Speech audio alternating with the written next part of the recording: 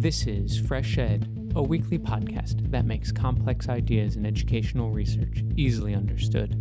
I'm your host, Will Brehm. How is education studied around the world? Are there different knowledge traditions to the study of education?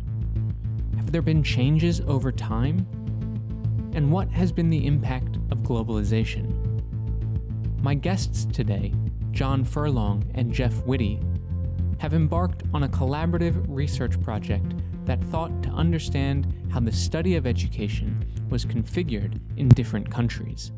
We brought together Australia, China, France, Germany, Latvia, and the USA. The study draws on these different countries, and we try to distill from what we found out about the study of education in those different studies a number of different knowledge traditions.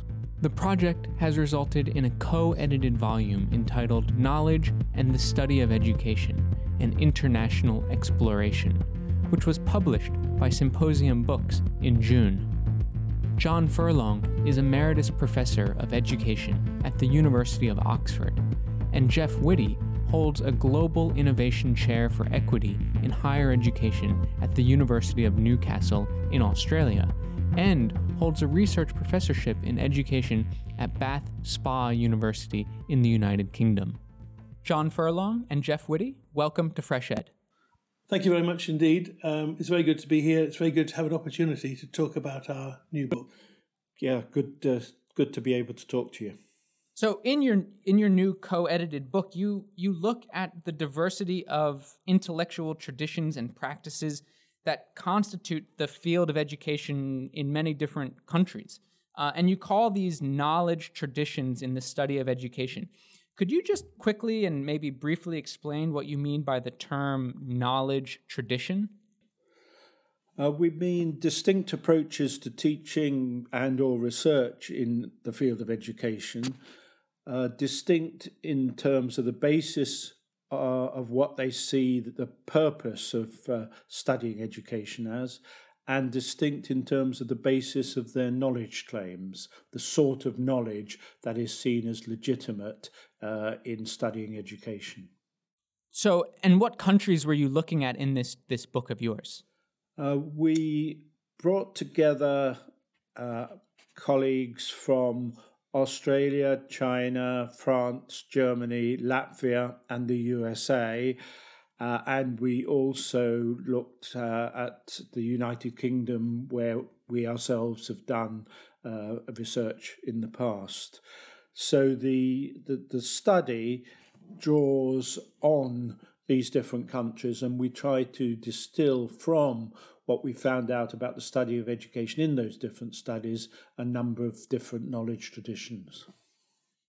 Now, were these countries selected because you thought that they would represent a distinct way of thinking educationally, or were there other reasons why you brought this particular group of countries together? Well, there are two reasons. One was that we thought they had interestingly different approaches in most cases, but also because we had limited funding for the research, they were countries with which we were familiar and were already visiting. So there was a sort of principled and pragmatic approach to the selection.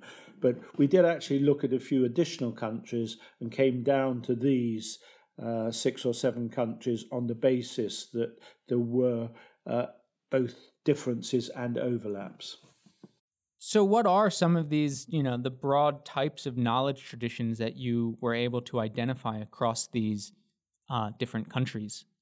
What we do is actually divide these different knowledge traditions into 3 different segments. We talk about academic knowledge traditions, we talk about practical knowledge traditions, and we talk about integrated knowledge traditions.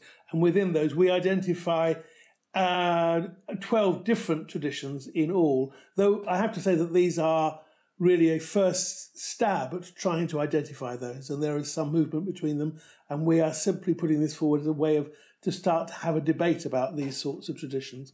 But and they are different in certain very key ways. So the academic knowledge traditions, I mean, what we're looking at is those traditions of knowledge and education that are systematic, that are principled, that have within them established ways of working that an academic community can, to different degrees, test the rigour and the appropriateness of the sorts of knowledge that's being put forward. So an example might be the tradition of the disciplines of education, what in France is called the sciences de l'éducation. Those traditions which are based on the disciplines of sociology, psychology, philosophy, history, those economics. Within those traditions, there are clear procedures for establishing and validating knowledge.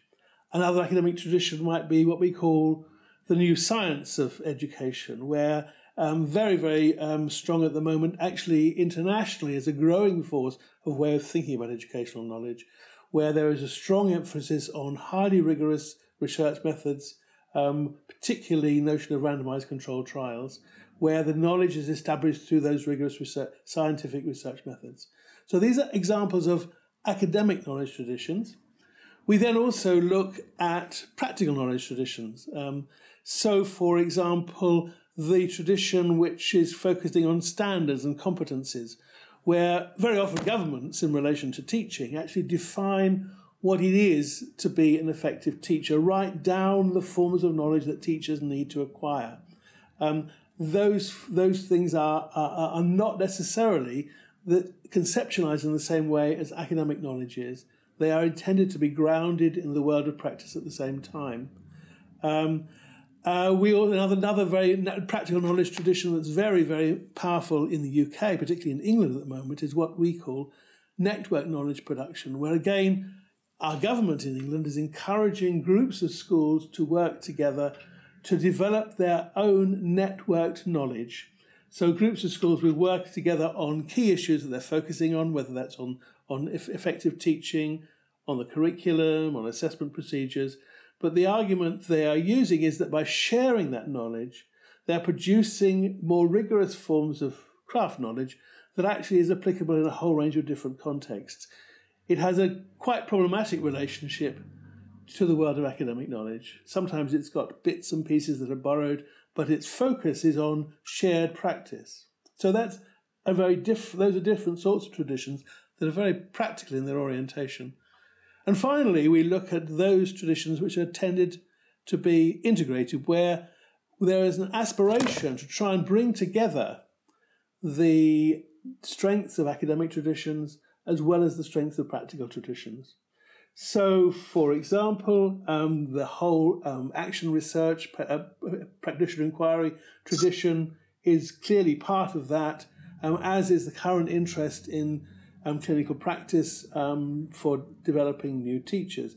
What those traditions, both traditions try to do is to put the student teacher or the practicing teacher at the heart of the whole process, saying that they need to start where their practical concerns are, but then they're supported to draw on academic knowledge, rigorous research procedures to try and understand and illuminate for themselves what it is that they're dealing with in their own practice every day. So it's an attempt to bring together those two different traditions. Another one, rather different, but is also very interesting, much smaller tradition, a newer tradition, is what we call the learning sciences tradition.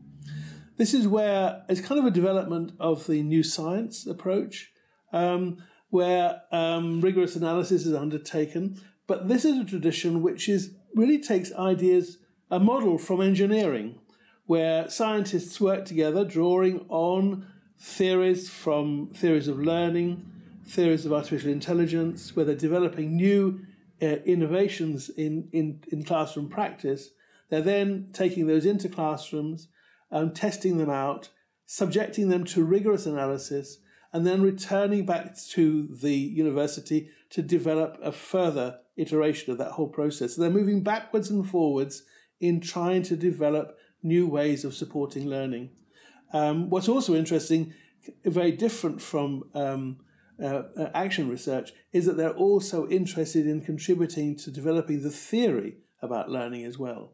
So these learning sciences, again, are kind of in this hinterland of drawing on academic traditions, but trying to work with them in ways that will actually have an impact on practice in the classroom. They're very closely focused on real live learning situations as well as the academic traditions they're drawing on. So that's the broad structure of what we've been trying to sort out. These three different major traditions which have a number of different elements within them. So are there like strengths and weaknesses that you were able to identify among these three broad categories? One is the focused on academic knowledge, one more practical knowledge, and then one that combines the two of practical and academic knowledge coming together. What are the strengths and weaknesses of academic knowledge traditions that you uncovered? Yeah, well, academic knowledge traditions have a real strength in that they are based on rigorous knowledge that one can test to different degrees. But if you are working within the psychology of education as an intellectual tradition, there are established procedures by which you can establish the veracity of what it is your arguments and your research is telling you. There is a community of people around there within the field of the psychology of education who understand what counts as good quality research. They can be part of that validation process. The same with all of those academic traditions to different degrees. There are ways of establishing the knowledge and the extent to which what is being put forward is good quality knowledge, and that also then allows that knowledge to accumulate over time. That's its great strength. Those are its great strengths. The weaknesses are that it is often a different sort of knowledge from the sort of knowledge that practitioners in their everyday lives use. That's why it's actually represented in academic journals. It's not they're not necessarily the sort of journals that, say, a classroom teacher would want to go and read, because they're part of a different sort of conversation. They may throw light on the world of practice, but there's a big translation process that goes on, that has to go on, and that's their weakness. The other weakness is that when they, for example, the new science of education, the application of very rigorous scientific procedures to find out what works, it produces forms of knowledge which somehow, when they're translated into the world of practice, they simply reduce the teacher themselves to a technician. They produce the sorts of evidence that tells the teacher, do it like this and you'll get result like this. And in fact, in reality, we know that the world of education is immensely complex and always demands that professionals themselves have to understand and engage and interpret findings from research. So there is this big gap, and there is a real problem about how those two different worlds, the world of research and the world of practice, actually relate to each other. And I think that's why, in more recent years, there has been this interest in integrated knowledge traditions as well. But of course, we go on to the weaknesses of the practical ones. One of the great difficulties there, practical knowledge traditions, is that they are the knowledge that are produced through forms of different craft training, through competencies, through network knowledge production. There is no way in which we can actually test the validity of the knowledge that's produced. It's very context specific. It's very often very individualistic. It may be that it's very easy to apply it because it's very close to the world of practice, but it is actually very difficult to test. When someone comes up with their own theory of how things work, even if they share it with teachers across their school or with half a dozen schools, it's still very difficult to actually test that. And it's difficult to get that knowledge to be cumulative. Then the final one, as I said, is the integrated knowledge traditions, where people are trying to build those things together. So the whole point about the action research tradition is to try and say, we work with people who are located at a particular location, for example, inside a school, but we help them in using the procedures from research to actually illuminate and clarify what's happening in their particular context. So those are the three traditions. So those, I think, are really their main strengths and their main weaknesses. Jeff, do you want to add anything to that? Well, I think it's certainly the case that the integrated knowledge traditions are trying to resolve some of the problems of the other traditions. Because in a sense, the key question that we end with and don't necessarily answer is what is powerful professional knowledge. In the words of Carl Mayton, it's mastery of how different knowledges are brought together and changed. So in our case, academic knowledge traditions and practical knowledge traditions being brought together in a way that can make a difference.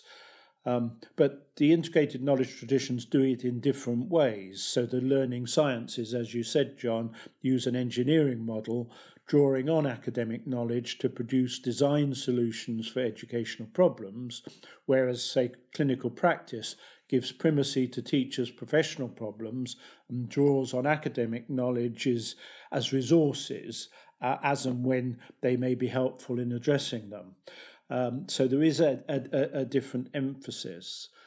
And I think to echo what John says, in our view, you need both. For instance, a purely what works approach to education, which is popular with politicians at the moment, is inappropriate and does turn teachers into technicians. Because, to put it simply, teachers have to make judgments all the time. So they don't just need to know what works. They need to know when it works, where it works, why it works, with whom it works, and crucially, actually, whether what they're doing is worthwhile in the first place. This requires, in our view, certainly the integration of academic and practical knowledge traditions. But integration is really difficult because they are different traditions. They have different disciplinary bases, practical bases. They have different truth claims. And so often they speak past each other. And the big issue for us, if we are going to have knowledge which is transformative, is to find ways of bringing context-specific and more universalistic knowledge traditions together. It's interesting that you say, the what works is becoming so popular in policy circles to try and find out, what are the best practices for a teacher or for learning. And I wonder, usually or often nowadays, I hear it in terms of kind of global best practices, right? There are these, what works in a school in Japan, it should also work in a school in, America or in the UK. And I wonder, you looked at these different countries and found these different knowledge traditions. And I just wonder, are these knowledge traditions, how do they look in these different countries? Do certain countries emphasize one, or do they emphasize all of them? Like, how do they actually look differently in these different countries? Well, there's certainly marked differences. Probably the classic case is a difference between Germany and France, where Germany has a distinctive, rather self-referential tradition of educational theorizing, whereas in France, the study of education is much more closely linked to the broader social sciences.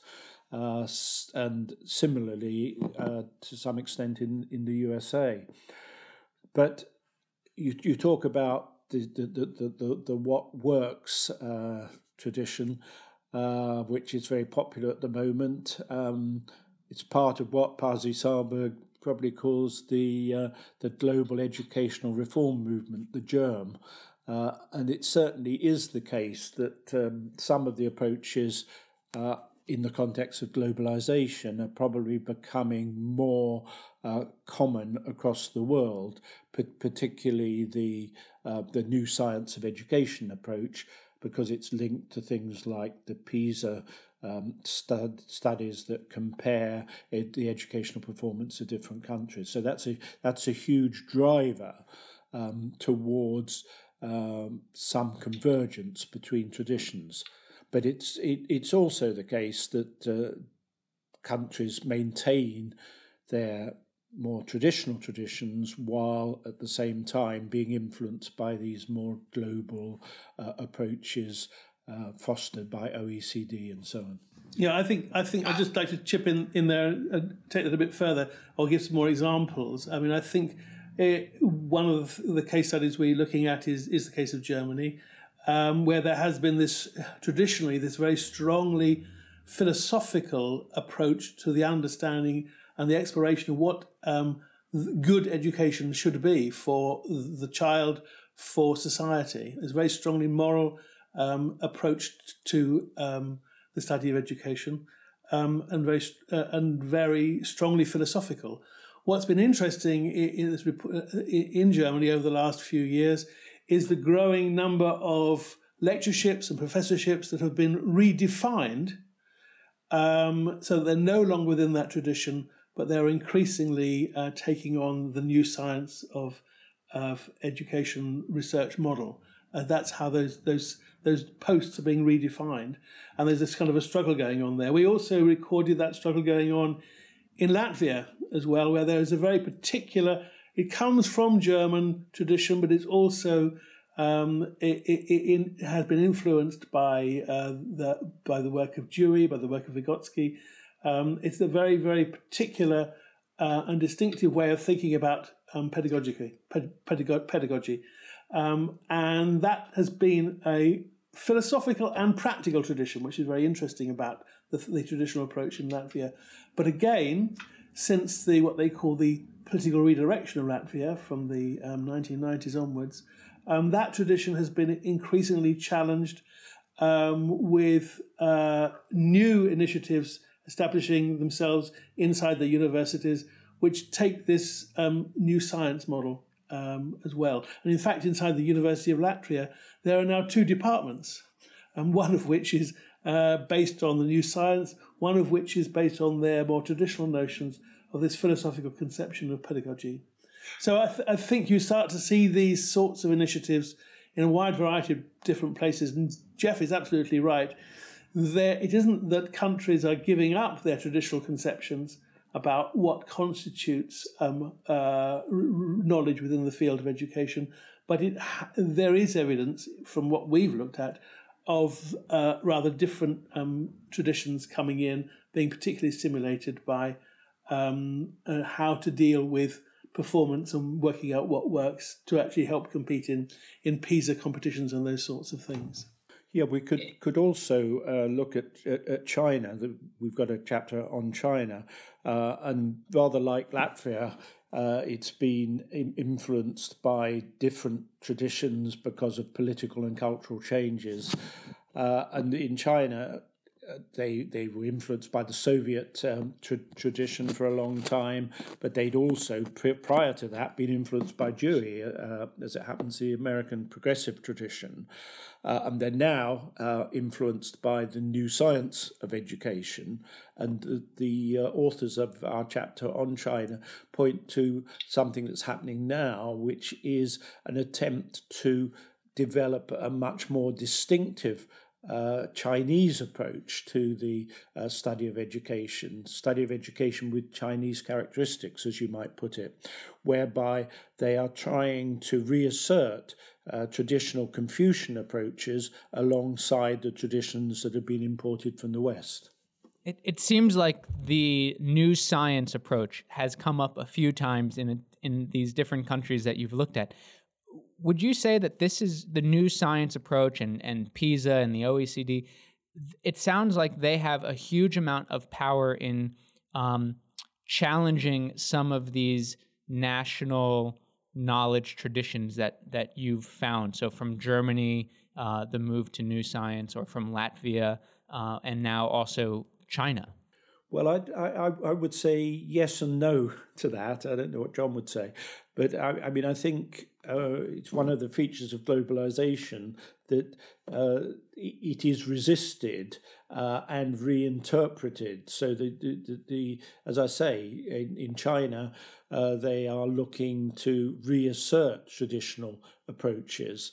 And I think similarly, actually within the UK or the US or Australia, teachers themselves are saying the new science is not enough.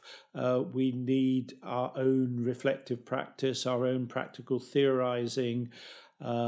because education is something that is done in an interaction between teachers and learners and is not something that is spread across the world in some mechanical way. Yeah, I just one little tweak about the new science. It is important to recognise, of course, that it is actually using the idea of science as study education is not exactly new. It actually goes back to, we trace it back to a book written by a Scotsman, Alistair Bain, in 1879 called Education as a Science. And that as a strong tradition was particularly strong in the first half of the 20th century, with a strong emphasis in all sorts of research being dominated by studies of IQ, of psychological testing in a whole variety of different ways. What's been interesting in tracing that history is that when we get into the post-war period of the 20th century, then other traditions, psychology, philosophy, history, emerge, and they don't silence that approach, but it's just one amongst many approaches. What's been interesting to watch in the last 10 to 15 years is the kind of rediscovery of the scientific approach to the study of education and its support by governments around the world. That's why we call it the new science, but actually it's very important to recognise that it's a very long tradition in our field. So would you say that the approach, the knowledge approach, or the knowledge tradition of the integrated knowledge traditions are the most significant or for the field of education today, or the area that is perhaps the least explored? Well, I think it is where the action is. As I said earlier, I think there are different ways of integrating education knowledges, and we haven't really got one particular integrated knowledge tradition that is dominated. And as I said, some of them are driven almost by a top-down model of applying theoretical knowledge to the classroom. Others are built from the bottom by teachers studying their own practice and drawing on academic knowledge as a resource. I think what I'd say is that it's perhaps wrong to think about these as either or. We need high quality, rigorous knowledge, whether that comes through the new science or the applications of rigorous research procedures in a quasi-scientific mode, or whether it comes from knowledge in particular intellectual traditions, whether that is from sociology or philosophy or wherever. We need those rigorous resources, but we also need to think very hard about what are the mediating mechanisms that actually make that knowledge of relevance to practitioners, whether they be classroom teachers or state operatives. And that means thinking very hard about this integrated knowledge tradition approach that we're talking about. I think we're really only at the beginnings of working out those different sorts of ways. I think there are strengths and weaknesses about the examples that we are able to give at the moment. I do think that some of those traditions have kind of great strengths. I think the practitioner inquiry model has great strengths, but it also has significant weaknesses as well. And I think there's a lot more work to be done there. I think what we're trying to do is to highlight this as a key area for further work, and explicitly for the community, the education community, to think very hard about why this arena to work in is very valuable, even though the examples we've got at the moment are still relatively limited. And I would add that I would imagine that the exploration of the integrated knowledge approaches, they don't have to be nationally bound, right? Like there can be learning across all of these different countries, just as, say, the new sciences has moved globally. There can be opportunities to learn and innovate and adapt these sort of integrated knowledge approaches, Yeah, absolutely. So in terms of the integrated knowledge traditions, then practitioner action inquiry, that's very strong in the UK, in Australia, and in the USA. And there are very strong networks where those people collaboratively work together. The learning sciences, this newest one with the kind of engineering model, there is a strong international network of a very small number of high-quality centres around the world. There's centres here. There's a centre here in England and in the US and in Singapore has a very powerful centre working collaboratively on these sorts of ideas, and in Sydney in Australia. And these groups actually are working together quite explicitly to develop a different way of thinking about how you link economic knowledge traditions to the world of practice. So they are being networked internationally, and it's part of their strength, I think, and it also needs to be part of our future, really. And in fact, part of the project that led to this book brought scholars from these different countries together in Oxford a couple of years ago. And what was fascinating was, while they emphasized the nature of their own traditions in their own countries, we found an awful lot of common issues to talk about. So let me ask you a final question. In what knowledge tradition would you place your new co-edited book? I would say it's located in the disciplines of education approach, but with a strong recognition of the limitations of that approach, particularly the limitations in relation to the practical knowledge and the application of knowledge in the so-called real world. Would you agree, John? I would. That's kind of where Jeff and I are. It's part of our history. We're both sociologists by training, but find ourselves grappling with real-life educational issues every day of our lives as well. And that's really, I think it's that history and the context that we work in that we've brought to this particular book. Well, John Furlong and Jeff Whitty, thank you so much for joining Fresh Ed. It was really wonderful to talk. Thank you very much indeed. John Furlong is Emeritus Professor of Education at the University of Oxford. Jeff Whitty works at the University of Newcastle and Bath Spa University. Their new co-edited collection is entitled Knowledge and the Study of Education, an International Exploration. Please note that opinions expressed on Fresh Ed are solely those of the host or the guest interviewed. If you've liked what you've heard today, please rate us on iTunes. It really does help. Please consider becoming a member of Fresh Ed by visiting freshedpodcast.com/support. Fresh Ed's producers are Sherry Yang, Yuval Devere, and Hong Zung. Aggie Hu is Fresh Ed's social media coordinator, and original music for Fresh Ed was created by Digital Primate. Thanks for listening. I'm Will Brehm, and I'll see you next week.